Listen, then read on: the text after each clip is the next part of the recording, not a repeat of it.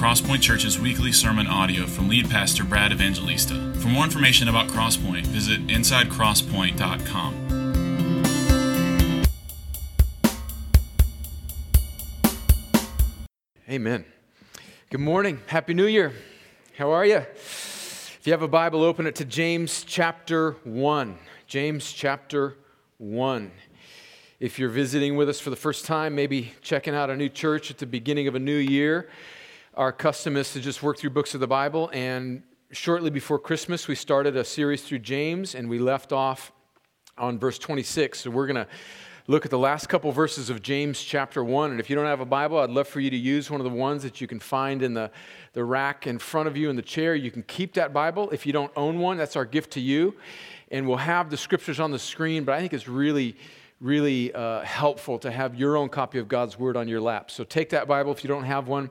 We're going to read the scripture in just a moment and many others and work our way through these short verses as we begin this new year. As you're finding James 1, let me mention to you a couple things, just a couple administrative notes. First, if you don't know, if you haven't been around Crosspoint for a while, this church is led by a plurality of elders. We think that the New Testament calls for men in the church to lead this church, and we have a group of elders that lead this church. These elders are a combination of men who are employed by the church as pastors, on staff as elders like myself and Robert and Tyler and Springer, and then also lay elders, men that aren't necessarily employed in vocational ministry but have other jobs, but also kind of pull double duty by being an elder of the church and also having a job. And so men that are lay elders of the church, so that we don't burn them out, we have instituted kind of a regular sabbatical where a man will serve a 3-year term, and then he can take a year sabbatical. And so I want to let you know that this upcoming year, at the end of last year actually, Ruben Moyana, one of our lay elders, is taking a sabbatical year. So he rotated off of the eldership, and he's going to take a year sabbatical. And towards the end of the year, I'm going to be chomping at the bit to get him back, Lord willing, on the eldership. Ruben is a dentist in this place called Alabama, and he is starting a new practice these last few years, very busy, and so we want to preserve Ruben, and we don't want his wife Edith to hate us, and so he's taking a sabbatical year. There he is, and Edith, and so Lord willing, he'll come back on. But we're so grateful for all of our elders, thankful for Ruben's leadership in the church, and praying that this year of kind of rest from the rigors of eldership will be a renewal for him, and just thankful for the way the Lord has used his gifts and his leadership to help lead us as a church. So praise God for this brother, and let's pray for him this upcoming year in his dental practice. Then secondly, also, hopefully in your bulletin you got a little insert, 10 questions to just ask yourself at the beginning of a new year. I just included that as a resource for you. Here's 10 questions that maybe you and your family might go through together in the coming days, or just you personally. And then there's some follow-on questions, another 21 questions, I guess, for a total of 31 questions to just sort of reorient yourself spiritually. This would be, I think, just a helpful resource. This isn't a law, or we're not trying to condemn anybody, but this is just a way for you to think deeply and intentionally about the new year and about your life with the Lord. And then also, we have some Bible reading plans that we have out on the information desk. If you're the type of person that needs that discipline, I've included out on just about 100 copies of the Bible reading plan that I'll be using this year. It's a 5-day-a-week Bible reading plan, and you're saying, Brad, we're already behind. It's January 5th. Here's the good news, that this Bible reading plan is actually a 52-week Bible reading plan, and it starts this week, so you're not behind. So you can grab it, and it's just Monday through Friday. It gives you some catch-up days, and it's chronological. There's a New Testament and Old Testament reading each day, and I think it's just real helpful. So this is one I'm going to be doing this year. So if you're so inclined, that would be helpful to you. You can grab one on the information desk. All right, administrative part done. Let's get into the text. Let me read chapter 1, verses 26 and 27 of our passage. And again, if you're visiting with us, I realize that you're kind of coming in the middle of, or at the end of this chapter, in the middle of this series. You're not going to be behind. You'll catch up quickly, Lord willing. The burden is on me to hopefully explain to you where we are in this text, and I pray that very quickly you'll orient yourself and that this will be helpful for you today. So let me read James 1, verse 26 and 27. James writes, "If anyone thinks he is religious and does not bridle his tongue, but deceives his heart, this person's religion is worthless. Religion that is pure and undefiled before God the Father is this: to visit orphans and widows in their affliction, and to keep oneself unstained from the world." Well, let's pray. Lord, thank you for this passage, for this truth, for James, for this letter, for the new year, for all the good things that you've given us. Earlier in this chapter, it says that every good gift comes down from you, with whom there's no variation or shadow of turning. And you've given us your Son. You've given us your word. You've given us each other. What a privilege to be alive in this time and this day. The nations rage, but you are in complete control. Sanctify us, Lord, now by your word. Lord, let this first Sunday of 2020, let it be a time when we recalibrate and we settle our hearts on the firm foundation of the good news of the gospel in your word, and do beautiful things this morning as we stare at your word. Show us beautiful things. Encourage your people.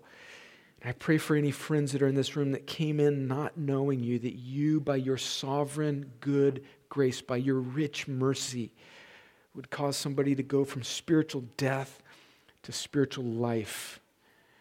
Lord, do all these things, I pray, so that you would be glorified and that we would enjoy you forever. And I pray it all in Jesus' name. Amen.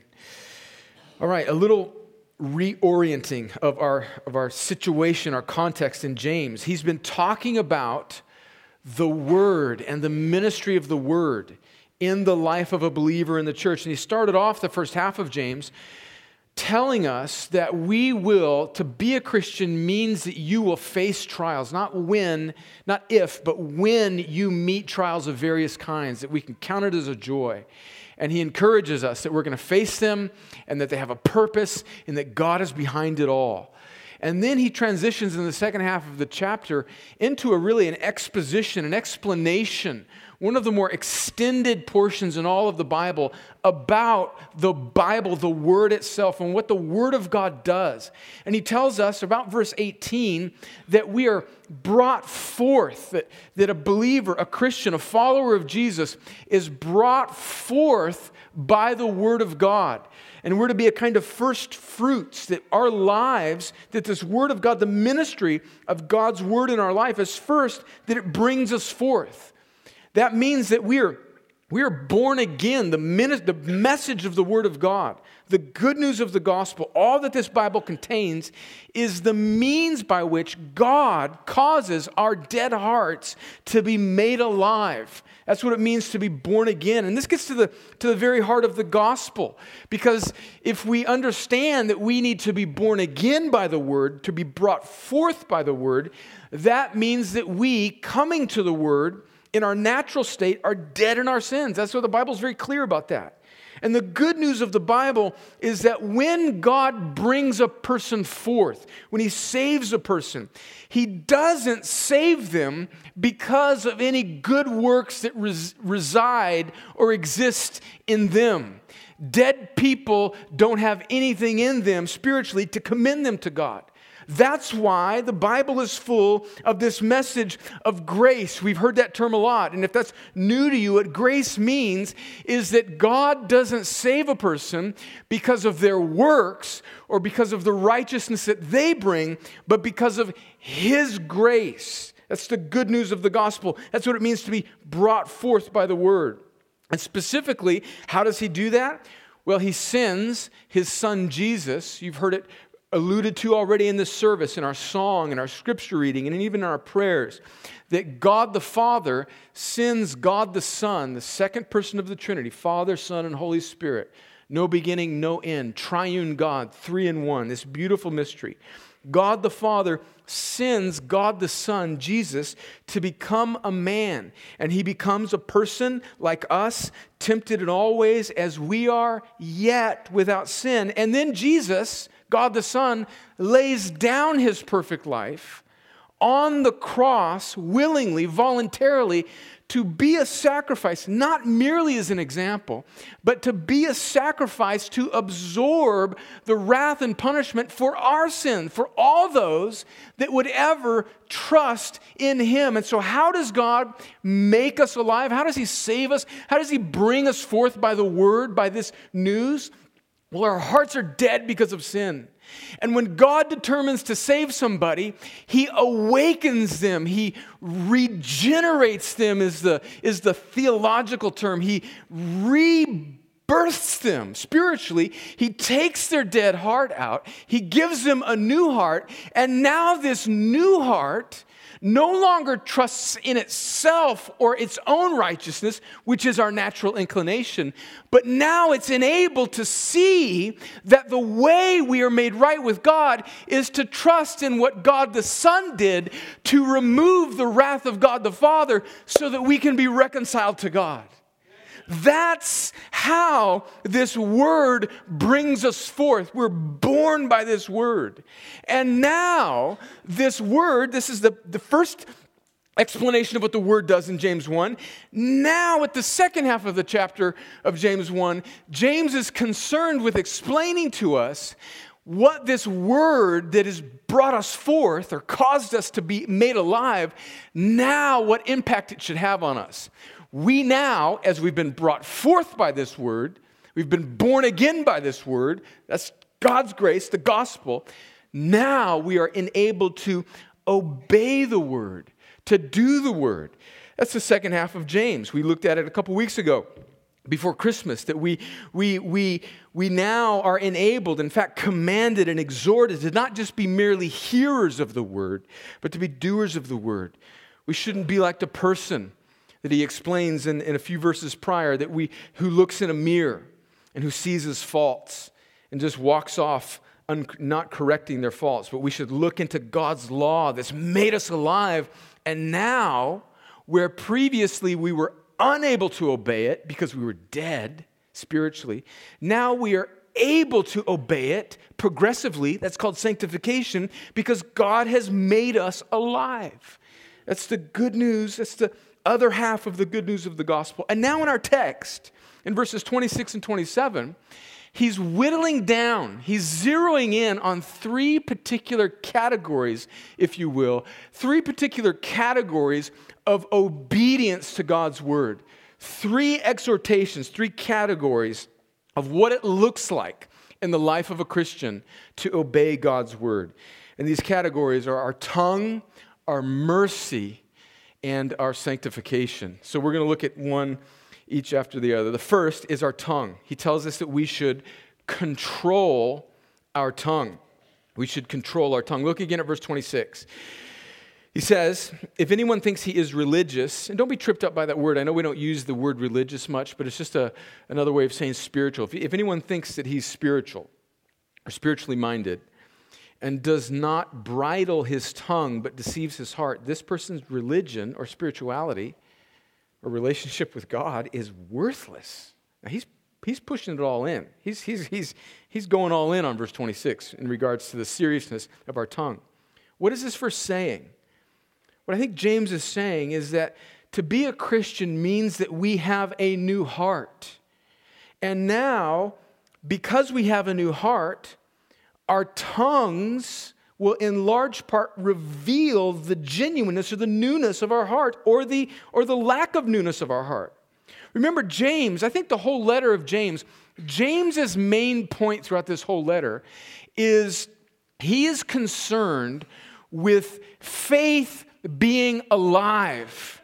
He's not saying that we're saved by our works, but he is saying that true saving faith, somebody who's really trusting in Jesus, their life will produce out of that true faith, out of that genuine faith, will be some measure of obedience. And so James's point all throughout his 5 chapters is he is trying to show his readers that if you claim to be a Christian, there must be some evidence in your life of the authenticity of your salvation.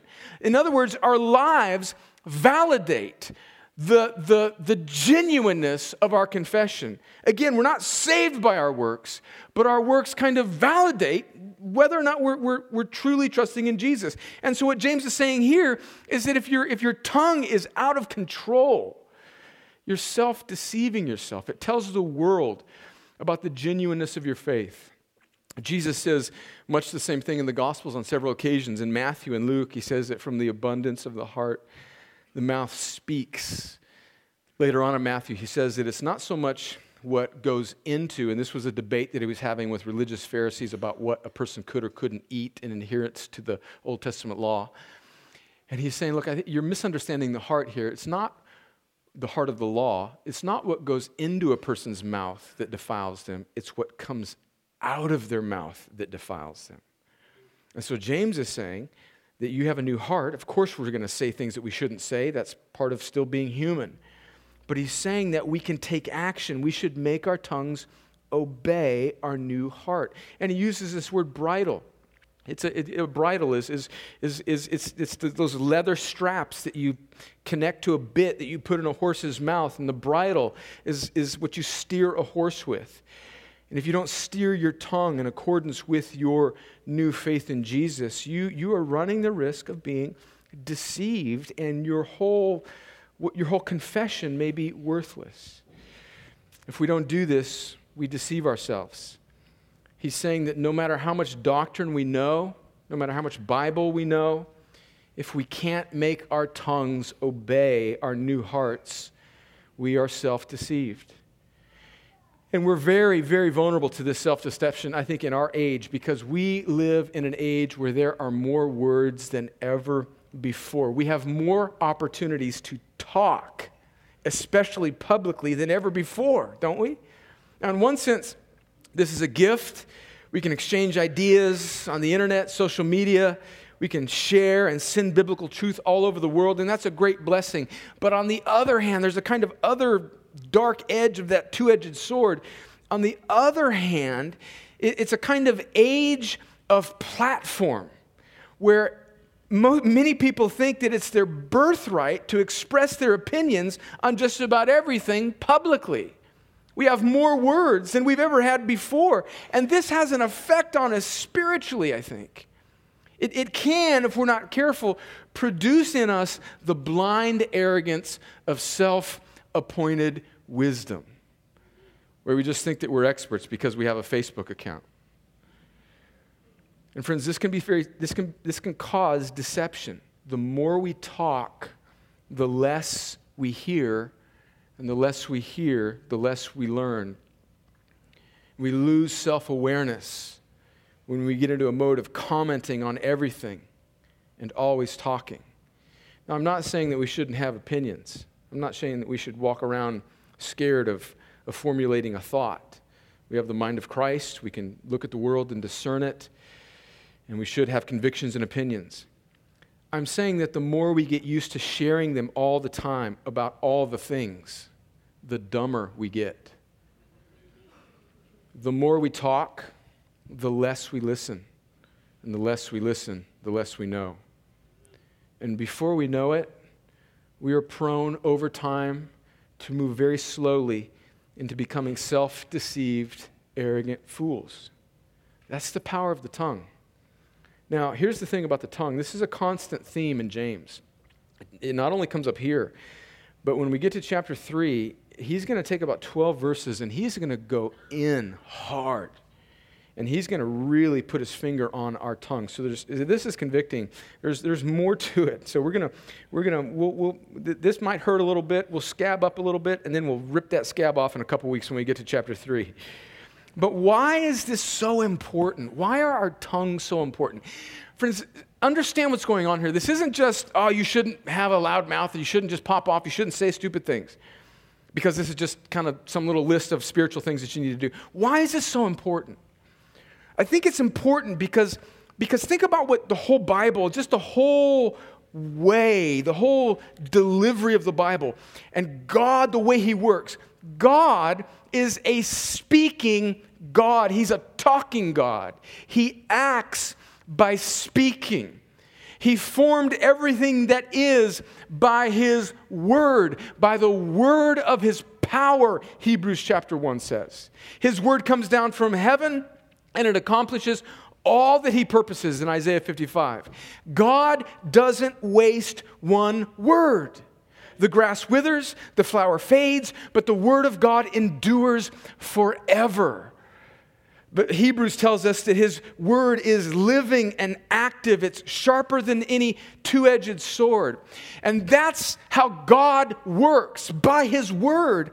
And we are His image bearers. That's what it means to be a child of God, to bear the image of God. So we, as we image God, are to speak words of grace and truth and wisdom to the world. And when we don't, when we waste our words, when we don't control our tongues, we do more than just waste our words.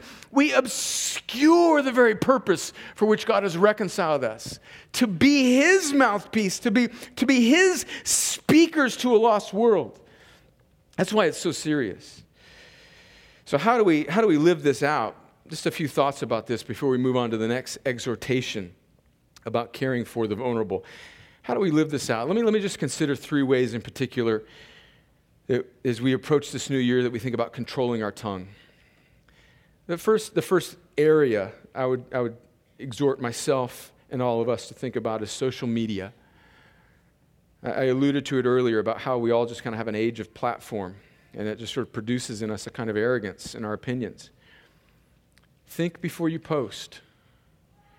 Does the world really need my opinion on this subject? Probably something that I know very, very little about.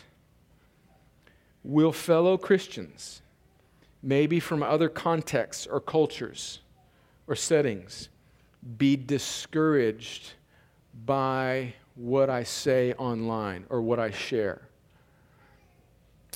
And will this post, will this statement, will this flippant little sharing of some stupid meme, will it potentially confuse people about where my true hope lies? And friends, we are approaching an election year.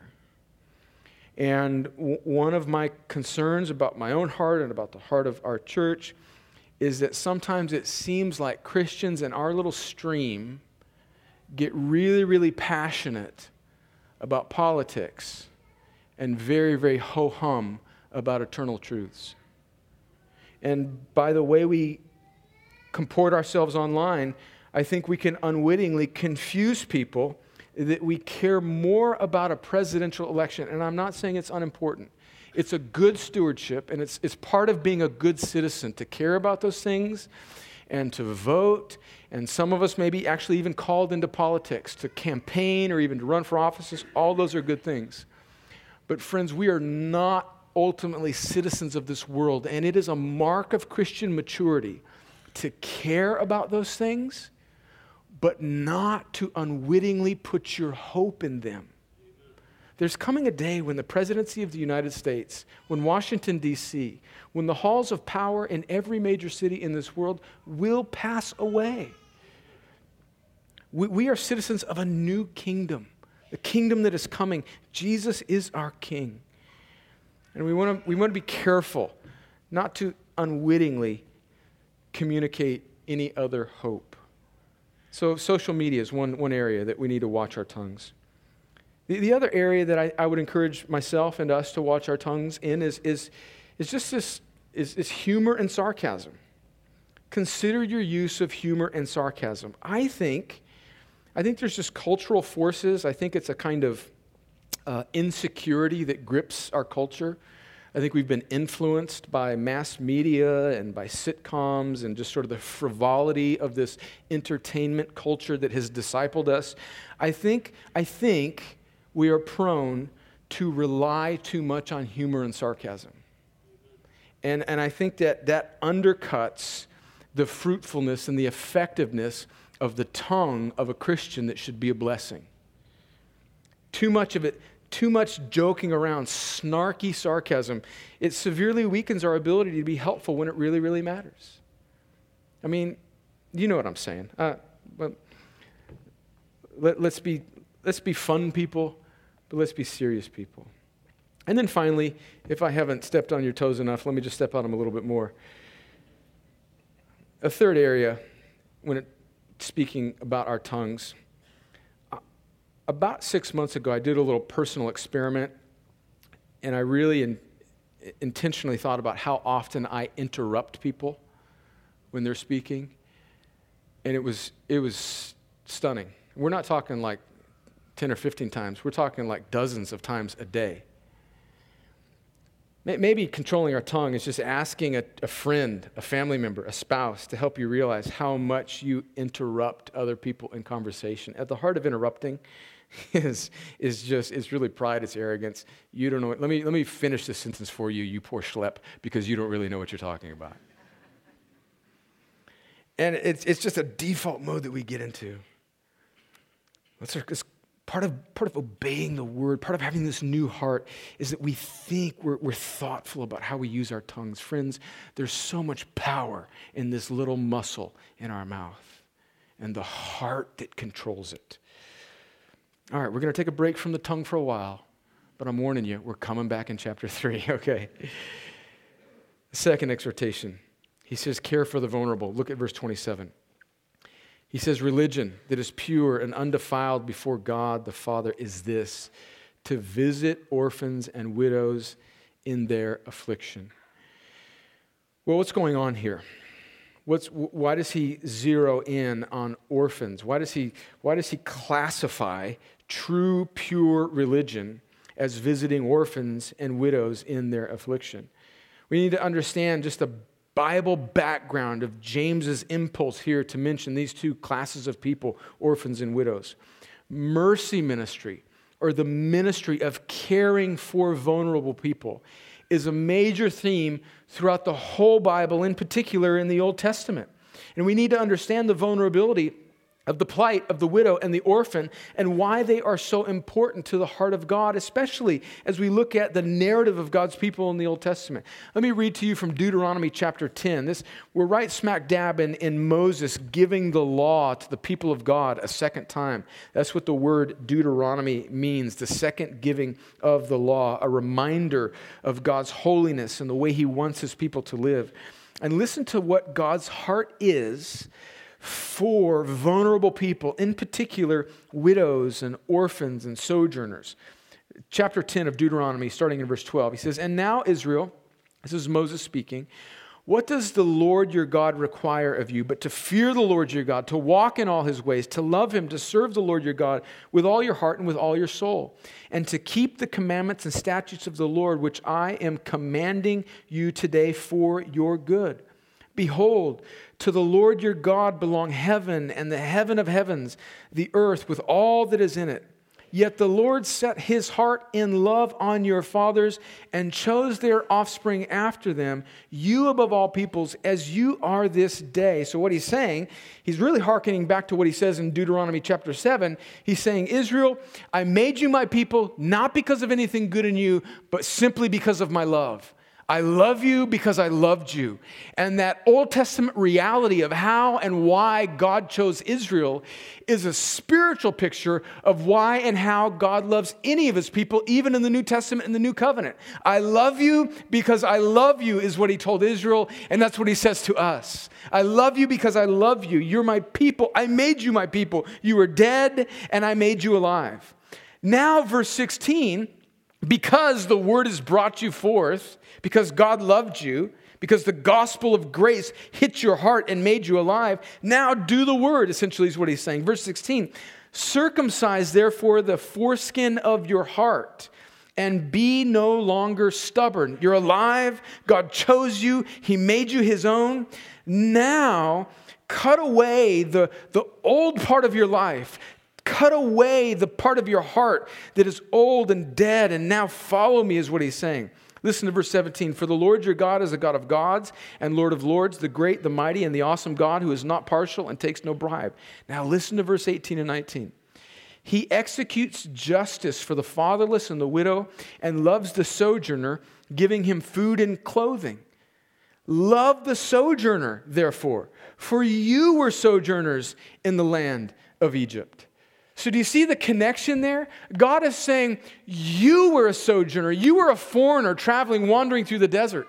You were widowed by your sin. You were orphaned. You had nothing in you that made me want you. But I loved you because I loved you. You've received mercy. Now, Israel, now people of God, give mercy.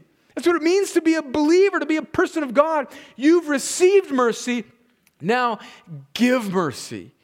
That's the whole point of why he redeemed Israel. And that's the whole point of why he also gives us mercy. We read in Genesis chapter 12 about how he starts the nation of Israel. And he says to Abraham this beautiful promise, which really sets up the gospel and the rest of the Bible. He says to Abraham, I'm going to call you, I'm going to make you my own, I'm going to bless you so that you can be a blessing to the nations. That's the pattern that God cared for us when we were vulnerable. Therefore, now it's our privilege, it's our duty, it's what it means to be a Christian to care for the vulnerable as God has cared for us. And we see this repeated in the New Testament. Listen to 1 Peter chapter 2. Peter says this about believers. He says, you're a chosen race, a royal priesthood, a holy nation, a people for his own possession. Not so that this grace would dead end on you and you would just be a mere sermon hearer and church attender. That's not in the Bible. I'm parenthesizing that.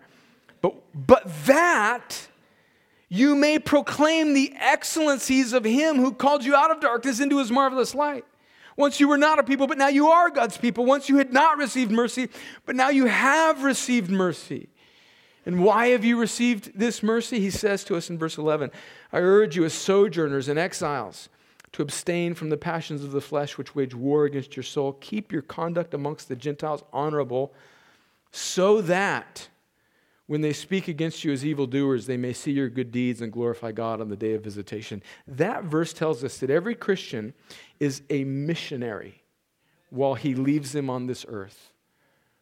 We're praying for Miranda to go to Belgium. We've got people in this church that are going on short-term mission trips this year. We've got people in this church that are long-term missionaries. We support others from other churches that are long-term missionaries.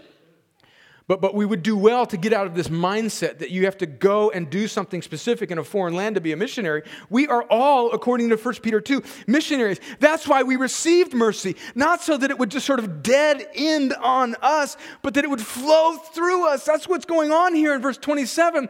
This is a picture. He's not just zeroing in on orphans and widows as if those are the only two classes of people that we need to be concerned about. He's giving us an example, and he's saying that God's heart is for the vulnerable. So if you're truly trusting in Christ, this is what's going to flow out of you, a heart of mercy because you've received mercy. And what does this look like for us? The widow and the orphan are representative of the vulnerable, as important as they are. As important as they are, and we'll talk about that in just a moment, we miss the heart of this passage if we simply check the box and say, oh, well, we've got a widow ministry and we've got an orphan and adoption ministry at the church, and that we occasionally promote it, and I've given a little money to it, and I kind of help. And we miss the heart of what's going on here as if this is just some sort of program to check or implement.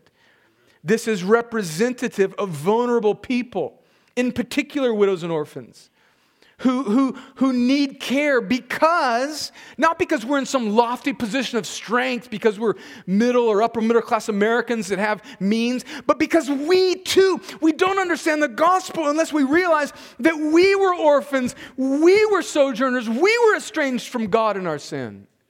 And He loved us when we were far from Him. He loved us when we were defenseless. He loved us when we had nothing to give Him. He loved us because He loved us. That's the beautiful truth of adoption. The spiritual truth of adoption. God makes you his child because of his good pleasure. And because he's done that to us, then we practically think about people that we can image this love with as we care for the world around us. So how do we do this? Well, again, I referred to this. I think we need to get out of a kind of box-checking mode.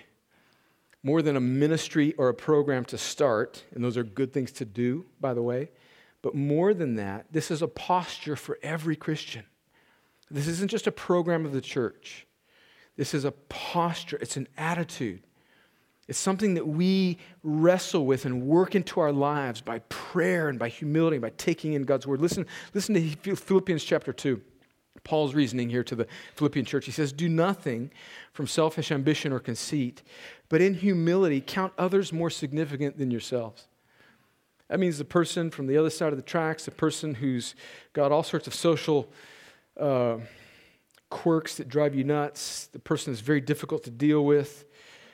What it means to be a Christian is in humility, you count them more significant than yourself. You have cultivated the beautiful fruit in your life of self-forgetfulness and others focused. And then he says, let each of you look not only to his own interest, but also to the interests of others. Have this mind amongst yourselves, which is yours in Christ Jesus, who, though he was in the form of God, did not count equality with God a thing to be grasped, but emptied himself by taking the form of a servant, being born in the likeness of men, and being found in human form, he humbled himself by becoming obedient to the point of death, even death on a cross. Paul is rooting our other focus on how Christ focused on us and divested himself of even his equality with God. Even though he never stopped being God, he divested himself of his privileges and rights as the second person of the Trinity. He emptied himself, he says in verse 7, and took on the form of a servant. And because Jesus has done this, we image the gospel when we have our heads on a swivel and we care for other people. Friends, this is a picture of the gospel. This is how God showed mercy on us. Romans 5 verse 6, for while we were still weak, at the right time, Christ died for the ungodly. Verse 8, but God shows his love for us in that while we were still sinners, dead in our sin, Christ died for us. As image bearers, we bear the image of God no more than when we care for the vulnerable. That's what it means to be a Christian, to care for the vulnerable. So how do we live that practically? How do we live this out before we look at this third point? Well, certainly, we do want to care for widows and orphans, and we do that, I think, well at Crosspoint. We've got a team of men who have a ministry that helps to minister to not just widows. We don't have many of them in the church, but certainly we do have some, but also just women in need for various reasons. Maybe their husbands are deployed, or maybe they need something something done around their house, or some sort of care. And we think about ways that we can help. And so maybe you might have some skill that you could help some other member of Crosspoint that is needed. Or maybe you are a widow or a woman in need. We want to care for you in some way. Let us know about that. We have an orphan care team that helps to facilitate fostering and adopting of orphans. There are at least a dozen, I'm sure more, families in our church that have adopted both nationally and internationally and are fostering children. Unfortunately, in our culture, it can cost thousands and thousands and thousands of dollars to adopt a child. And so we have a group of people that come alongside. We help people do that financially. We have people that foster. There's all sorts of ways that you can maybe be part of that. Maybe you're not called to foster or adopt or care for orphans physically in that way, but maybe you're called to come alongside and offer encouragement and respite to a family that is doing those things. Those are practical ways that we can specifically care for orphans. But let's not stop there. Again, let's not just let this be a program of the church. James zeroes in on these two to be a kind of picture of the vulnerable. And we as believers in Jesus, as a church striving to live out this type of gospel imperative, we need to be people that care about the vulnerable as well. All types of people, not just orphans and widows. And there are so many beautiful examples of this in the life of this church. And as I was preparing this message, I was thinking about it, and many of your faces and your situations were running through my mind, and I was praising God for the many people in this church who just have an instinct to care for vulnerable people, whether they're widows or orphans or in some sort of vulnerable situation. And here's a few things before we move on that I've noticed about people in this church who do care for others who are vulnerable in various ways, who do care for them. Here's a few things I've noticed about those people. They rarely, in fact, they don't have to be asked. They're not waiting on our church-wide ministry to be organized. They realize that it's always messy and hard. They're not the type of people that dip in to make themselves feel good and then hit the eject button when it gets hard. They're people of endurance. They're people of quiet endurance, dealing with vulnerable people in whatever sphere of life, whether it's an orphan or whether it's just somebody in all sorts of spiritual mess.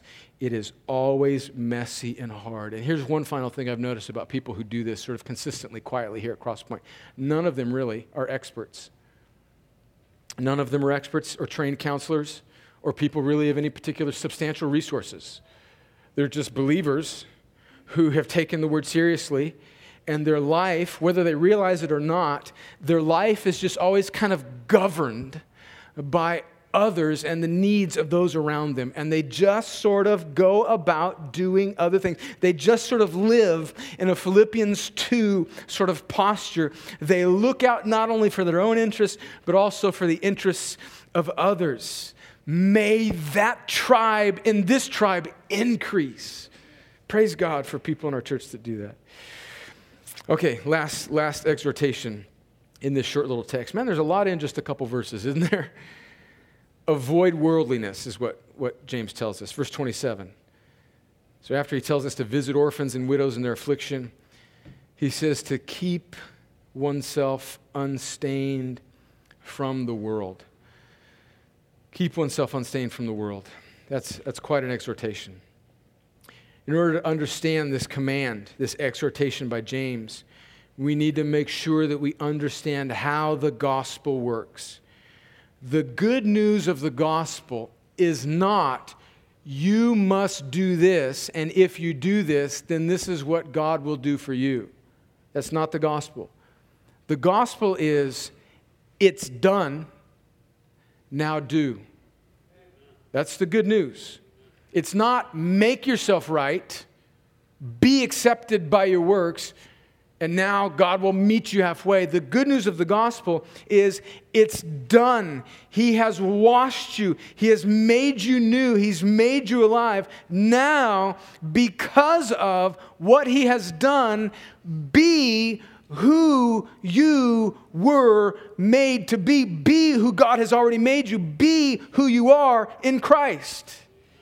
Listen, we see this order all throughout the Bible. Look at Ephesians chapter 2.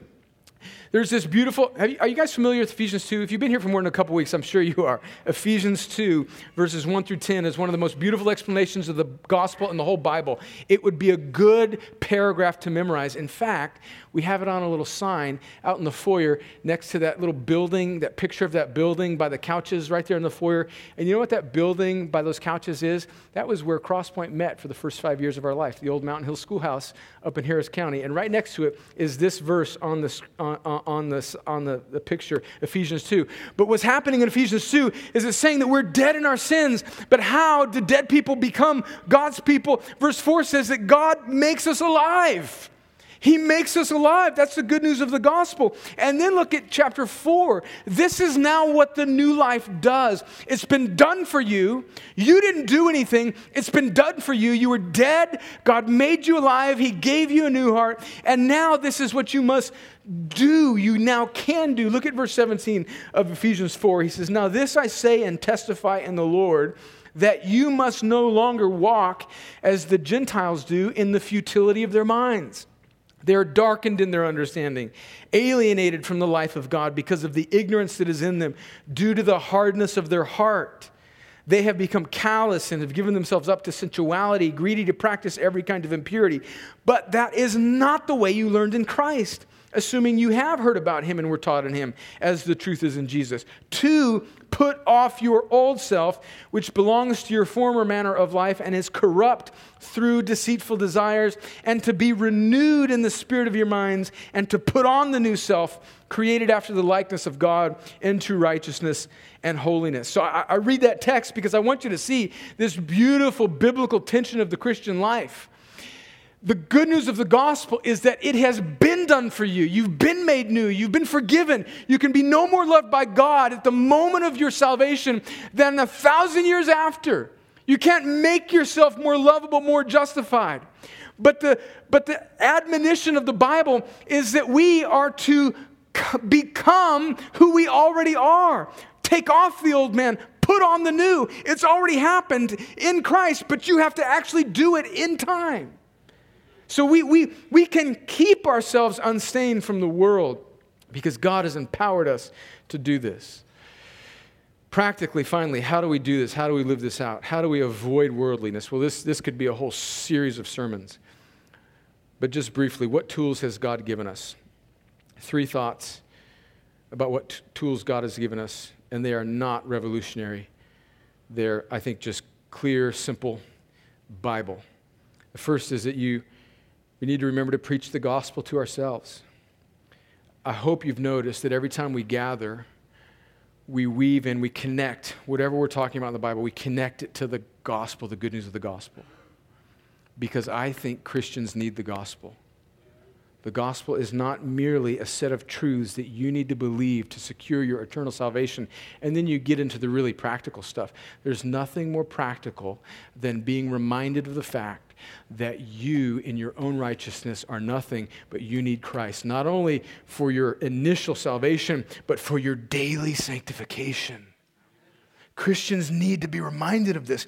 And let me just say this, I realize I may not be the greatest preacher in the world. I get that.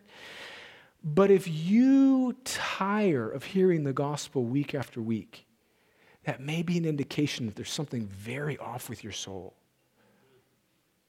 That may be an indication that the gospel hasn't really awakened you and humbled you and made you realize how needy you were and how much of an orphan you really were spiritually. And that when you see the greatness of mercy, when you see it, you never get over it. And you preach it to yourself over and over and over again, because even though we're new creatures in Christ, even though we're born again, even though we have new hearts, even though we have the mind of Christ, we all suffer from this dreaded disease until we get to heaven, and it's called gospel amnesia. We forget. And one of the great disciplines that separates mature Christians from immature Christians is mature Christians have learned the discipline of preaching the gospel, knowing it, rehearsing it, knowing it inside out, so they can preach it to their own hearts daily. Know the gospel, hear the gospel, revel in the gospel, glory in the gospel, be amazed at the gospel, and preach it to your own heart, and fight sin with the good news of the gospel. Another means, and this kind of follows from that, is just consume the word. This is a wonderful time to make new postures and new habits. Consume the word of God. If you're not a Bible reading plan type of person, that's fine. Pick up God's word and read it. Fight for it. Don't be discouraged. Don't be discouraged. Pick it up, man. Pick it up and read it. Read it in the morning. Read it. Find a time. We find time to do things that are important to us. And the fruit of a new heart, one of the new desires that is an indicator of true faith, is that our heart is going to be drawn to the manna, to the soul-satisfying word of God. Fight for it. How do you keep yourself unstained? You fight for keeping your nose in this book. David says in Psalm 119 that your word I have hidden in my heart that I might not sin against you. The regular, unspectacular discipline of taking in God's word. It's not a magic pill, but it will help you. It will help you keep unstained from this world.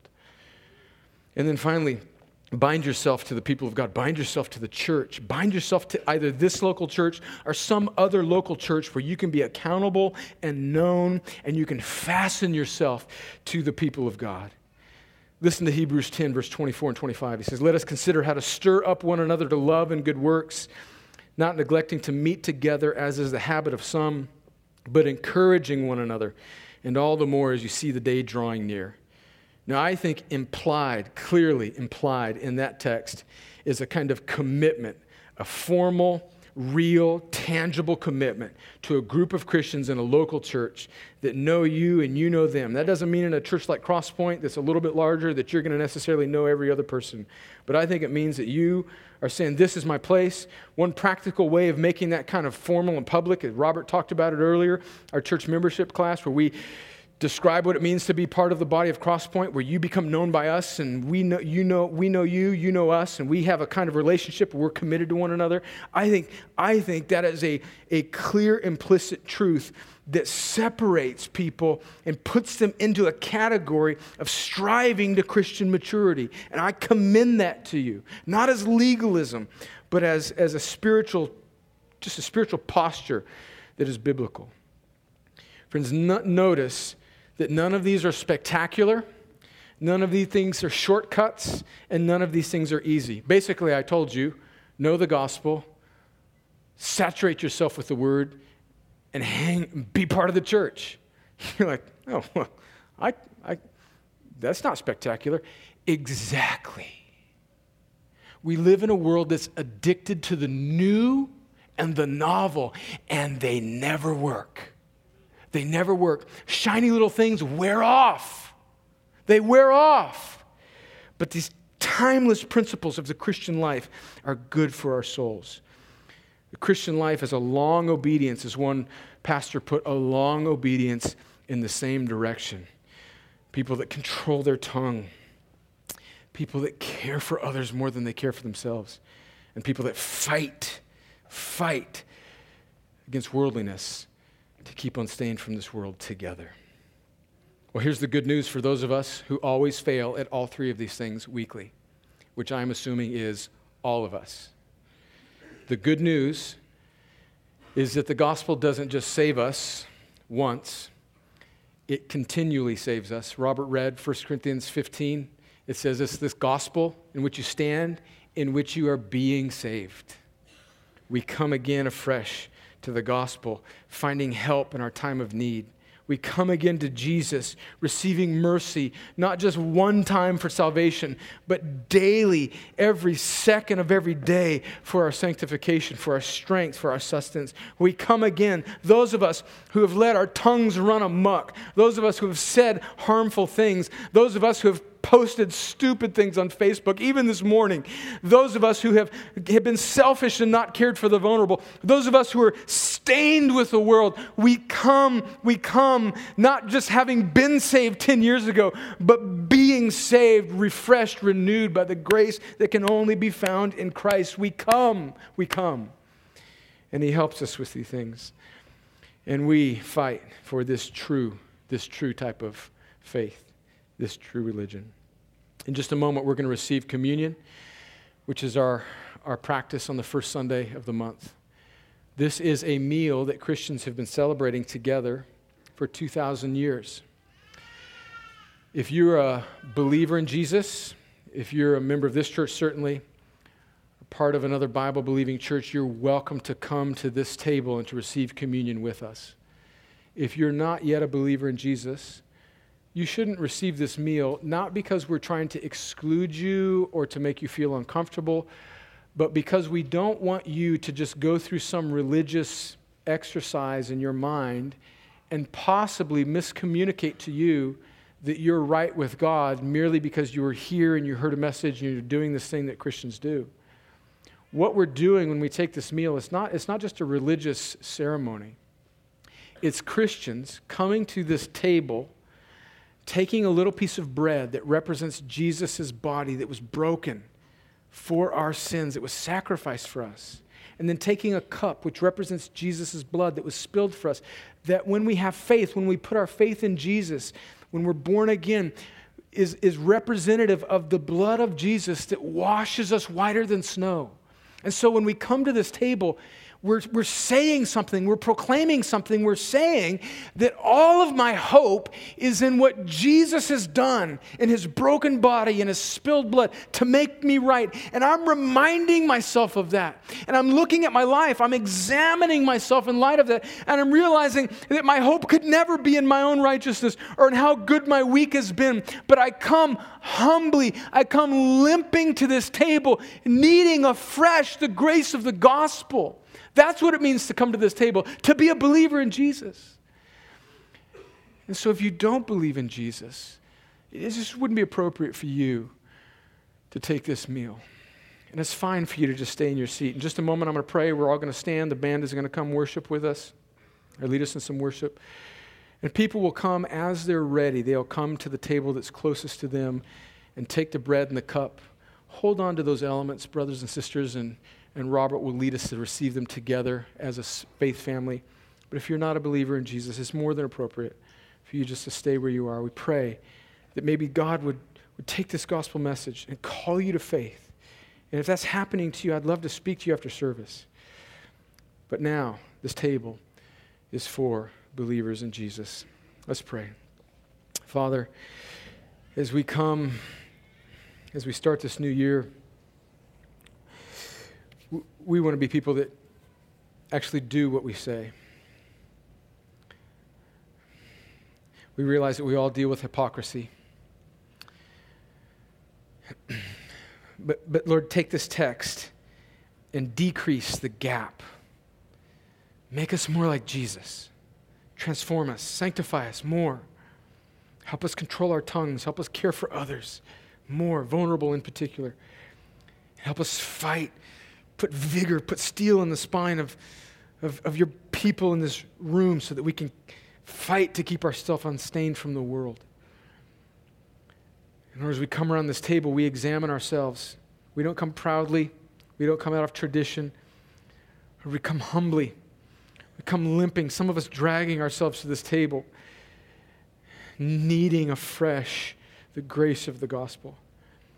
For my friends in this room who don't know you, Lord, I pray that you'd take these words, this text from James 1, something that was said today, something that was sung, something that was prayed, some word that communicates the truth of the power of the gospel that saves, and that you would take a dead heart and you would make it alive and you would give that person faith, and that they would look away from themselves and look to you and you alone and what Christ has done to bear your wrath for them on the cross, and that you would give them faith where they can behold Jesus and trust in him and follow him and glorify him and enjoy him forever. Lord, do that, I pray, in somebody's heart this morning, and be glorified as we come to your table. In Jesus' name, amen.